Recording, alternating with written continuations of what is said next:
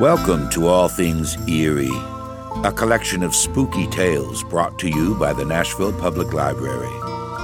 Here we welcome the unwelcome, try to settle the unsettling, and play host to the undeparted, the undead, and, shall we say, the unreasonable. As we enter the land of shadows and uncertainty, the twilight of your imagination, relax while we pull aside the curtain. Indeed, lift the veil of the secret and unknown. And don't look around too much. It's bad for the nerves. Pull your blanket tight around you and make way for this evening's selection. Tonight we will hear a tale simply entitled A Ghost by the French short story maestro Guy de Maupassant. Here in the shadows we consider how the occurrences of only a few brief moments can manifest themselves into a lifetime of terror. And now, turn down the lights and join us for A Ghost by Guy de Maupassant.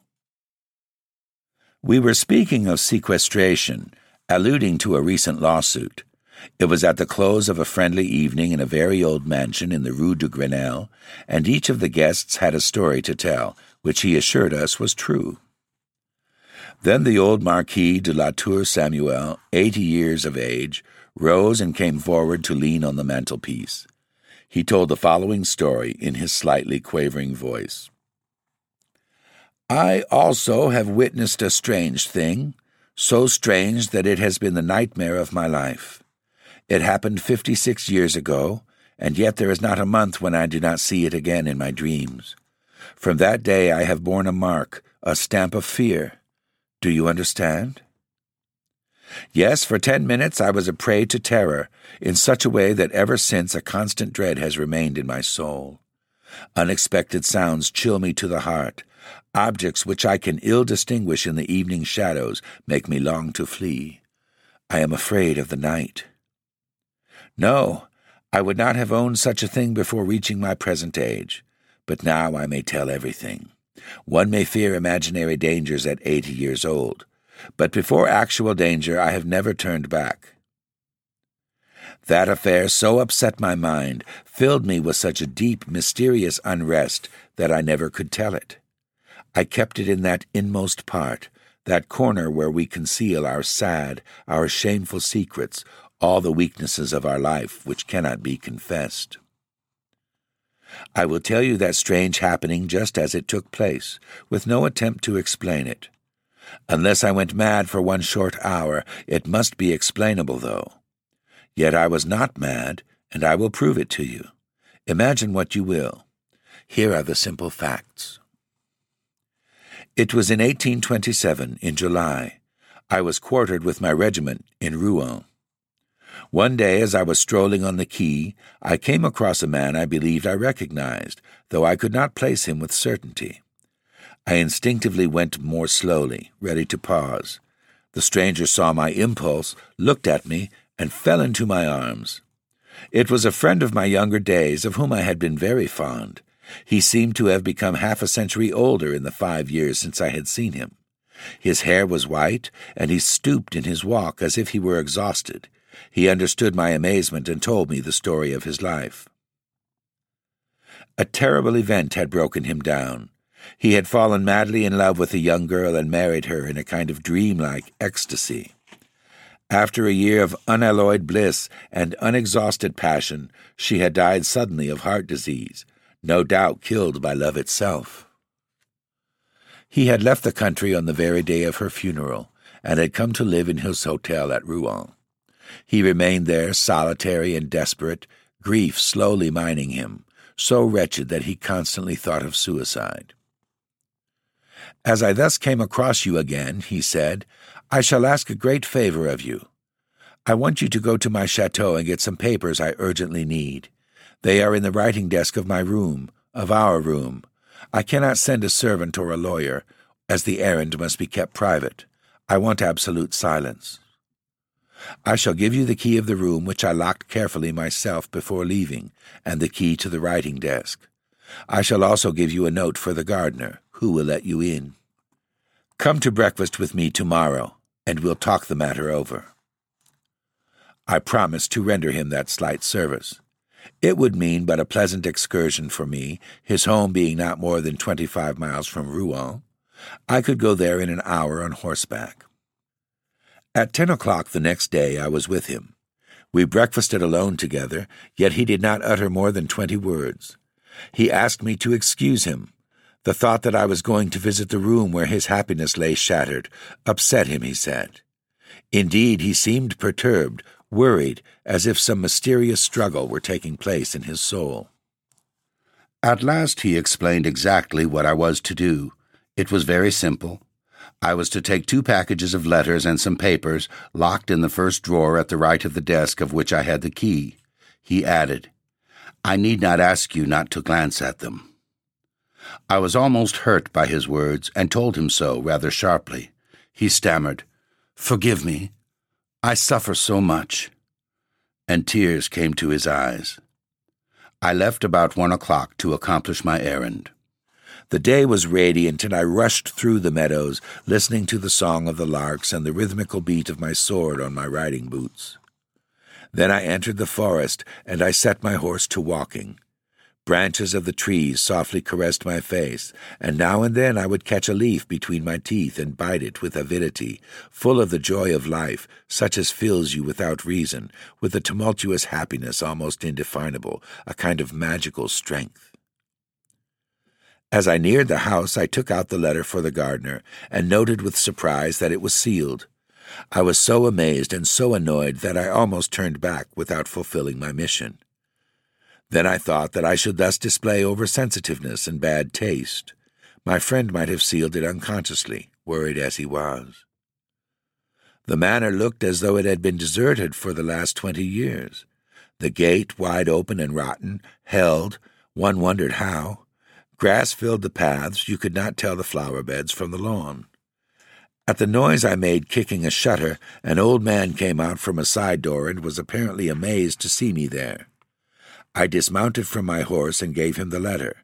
He read it once or twice, turned it over, looked at me with suspicion, and asked, "Well, what do you want?" I answered sharply, "You must know it as you have read your master's orders. I want to get in the house."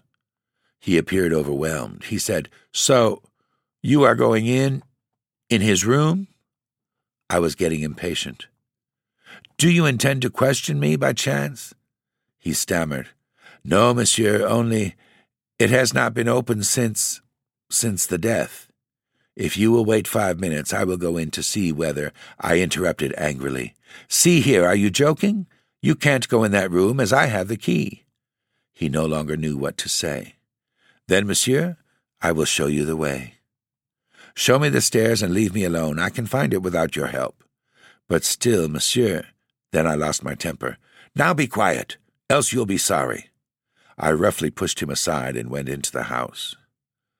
I first went through the kitchen, then crossed 2 small rooms occupied by the man and his wife. From there I stepped into a large hall. I went up the stairs, and I recognized the door my friend had described to me. I opened it with ease and went in. The room was so dark that at first I could not distinguish anything. I paused, arrested by that moldy and stale odor peculiar to deserted and condemned rooms, of dead rooms. Then gradually my eyes grew accustomed to the gloom, and I saw rather clearly a great room in disorder, a bed without sheets having still its mattress and pillows, one of which bore the deep print of an elbow or a head, as if someone had just been resting on it. The chairs seemed all in confusion. I noticed that a door, probably that of a closet, had remained ajar. I first went to the window and opened it to get some light, but the hinges of the outside shutters were so rusted that I could not loosen them. I even tried to break them with my sword, but did not succeed. As those fruitless attempts irritated me, and as my eyes were by now adjusted to the dim light, I gave up hope of getting more light and went toward the writing desk. I sat down in an armchair, folded back the top, and opened the drawer. It was full to the edge. I needed but 3 packages, which I knew how to distinguish, and I started looking for them. I was straining my eyes to decipher the inscriptions when I thought I heard, or rather felt, a rustle behind me. I took no notice, thinking a draft had lifted some curtain. But a minute later, another movement, almost indistinct, sent a disagreeable little shiver over my skin. It was so ridiculous to be moved thus, even so slightly, that I would not turn around, being ashamed. I had just discovered the second package I needed, and was on the point of reaching for the third, when a great and sorrowful sigh, close to my shoulder, made me give a mad leap 2 yards away. In my spring I had turned around, my hand on the hilt of my sword, and surely had I not felt that, I should have fled like a coward. A tall woman, dressed in white, was facing me, standing behind the chair in which I had sat a second before.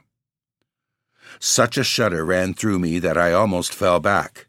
Oh, no one who has not felt them can understand those gruesome and ridiculous terrors. The soul melts, your heart seems to stop, your whole body becomes limp as a sponge, and your innermost parts seem collapsing. I do not believe in ghosts, and yet I broke down before the hideous fear of the dead, and I suffered, I suffered more in a few minutes in the irresistible anguish of supernatural dread than I have suffered in all the rest of my life. If she had not spoken, I might have died, but she did speak. She spoke in a soft and plaintive voice which set my nerves vibrating. I could not say that I regained my self-control. No, I was past knowing what I did. But the kind of pride I have in me, as well as a military pride, helped me to maintain, almost in spite of myself, an honorable countenance. I was making a pose for myself, and for her, whatever she was, woman or phantom. I realized this later, for at the time of the apparition I could think of nothing. I was afraid. She said, "Oh, you can be a great help to me, monsieur." I tried to answer, but I was unable to utter one word. A vague sound came from my throat. She continued, "Will you? You can save me, cure me. I suffer terribly. I always suffer. I suffer. Oh, I suffer." And she sat down gently in my chair. She looked at me. "Will you?" I nodded my head, being still paralyzed. Then she handed me a woman's comb of tortoise-shell and murmured, "Comb my hair. Oh, comb my hair. That will cure me. Look at my head, how I suffer, and my hair, how it hurts."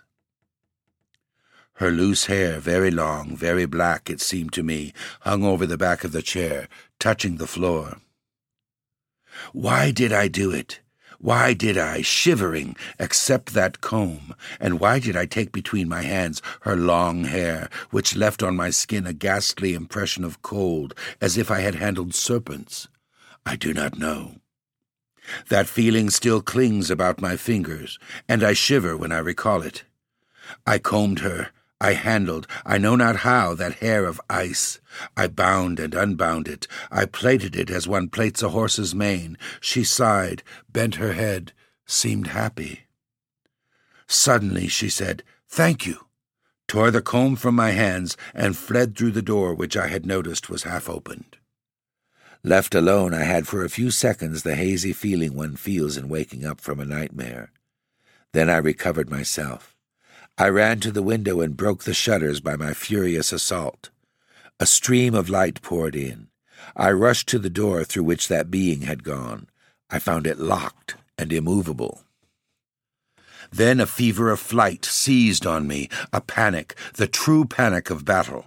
I quickly grasped the 3 packages of letters from the open desk. I crossed the room running. I took the steps of the stairway 4 at a time. I found myself outside, I don't know how, and seeing my horse close by, I mounted in one leap and left at a full gallop. I didn't stop till I reached Rouen and drew up in front of my house. Having thrown the reins to my orderly, I flew to my room and locked myself in to think. Then, for an hour, I asked myself whether I had not been the victim of a hallucination. Certainly I must have had one of those nervous shocks, one of those brain disorders such as give rise to miracles, to which the supernatural owes its strength. and I had almost concluded that it was a vision, an illusion of my senses, when I came near to the window. My eyes by chance looked down.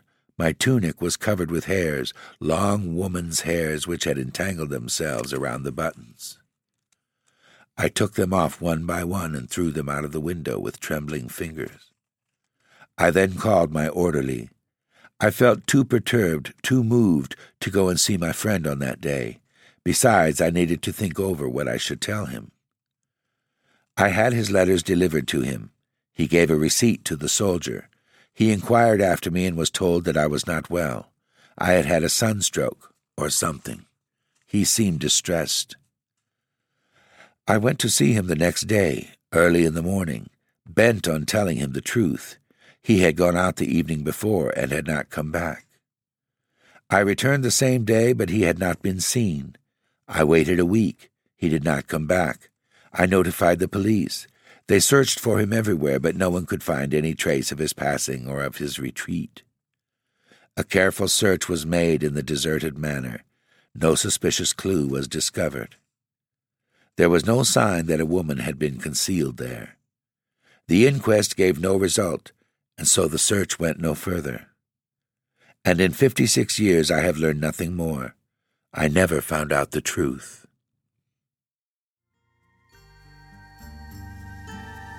Thanks for being with us and for listening to All Things Eerie.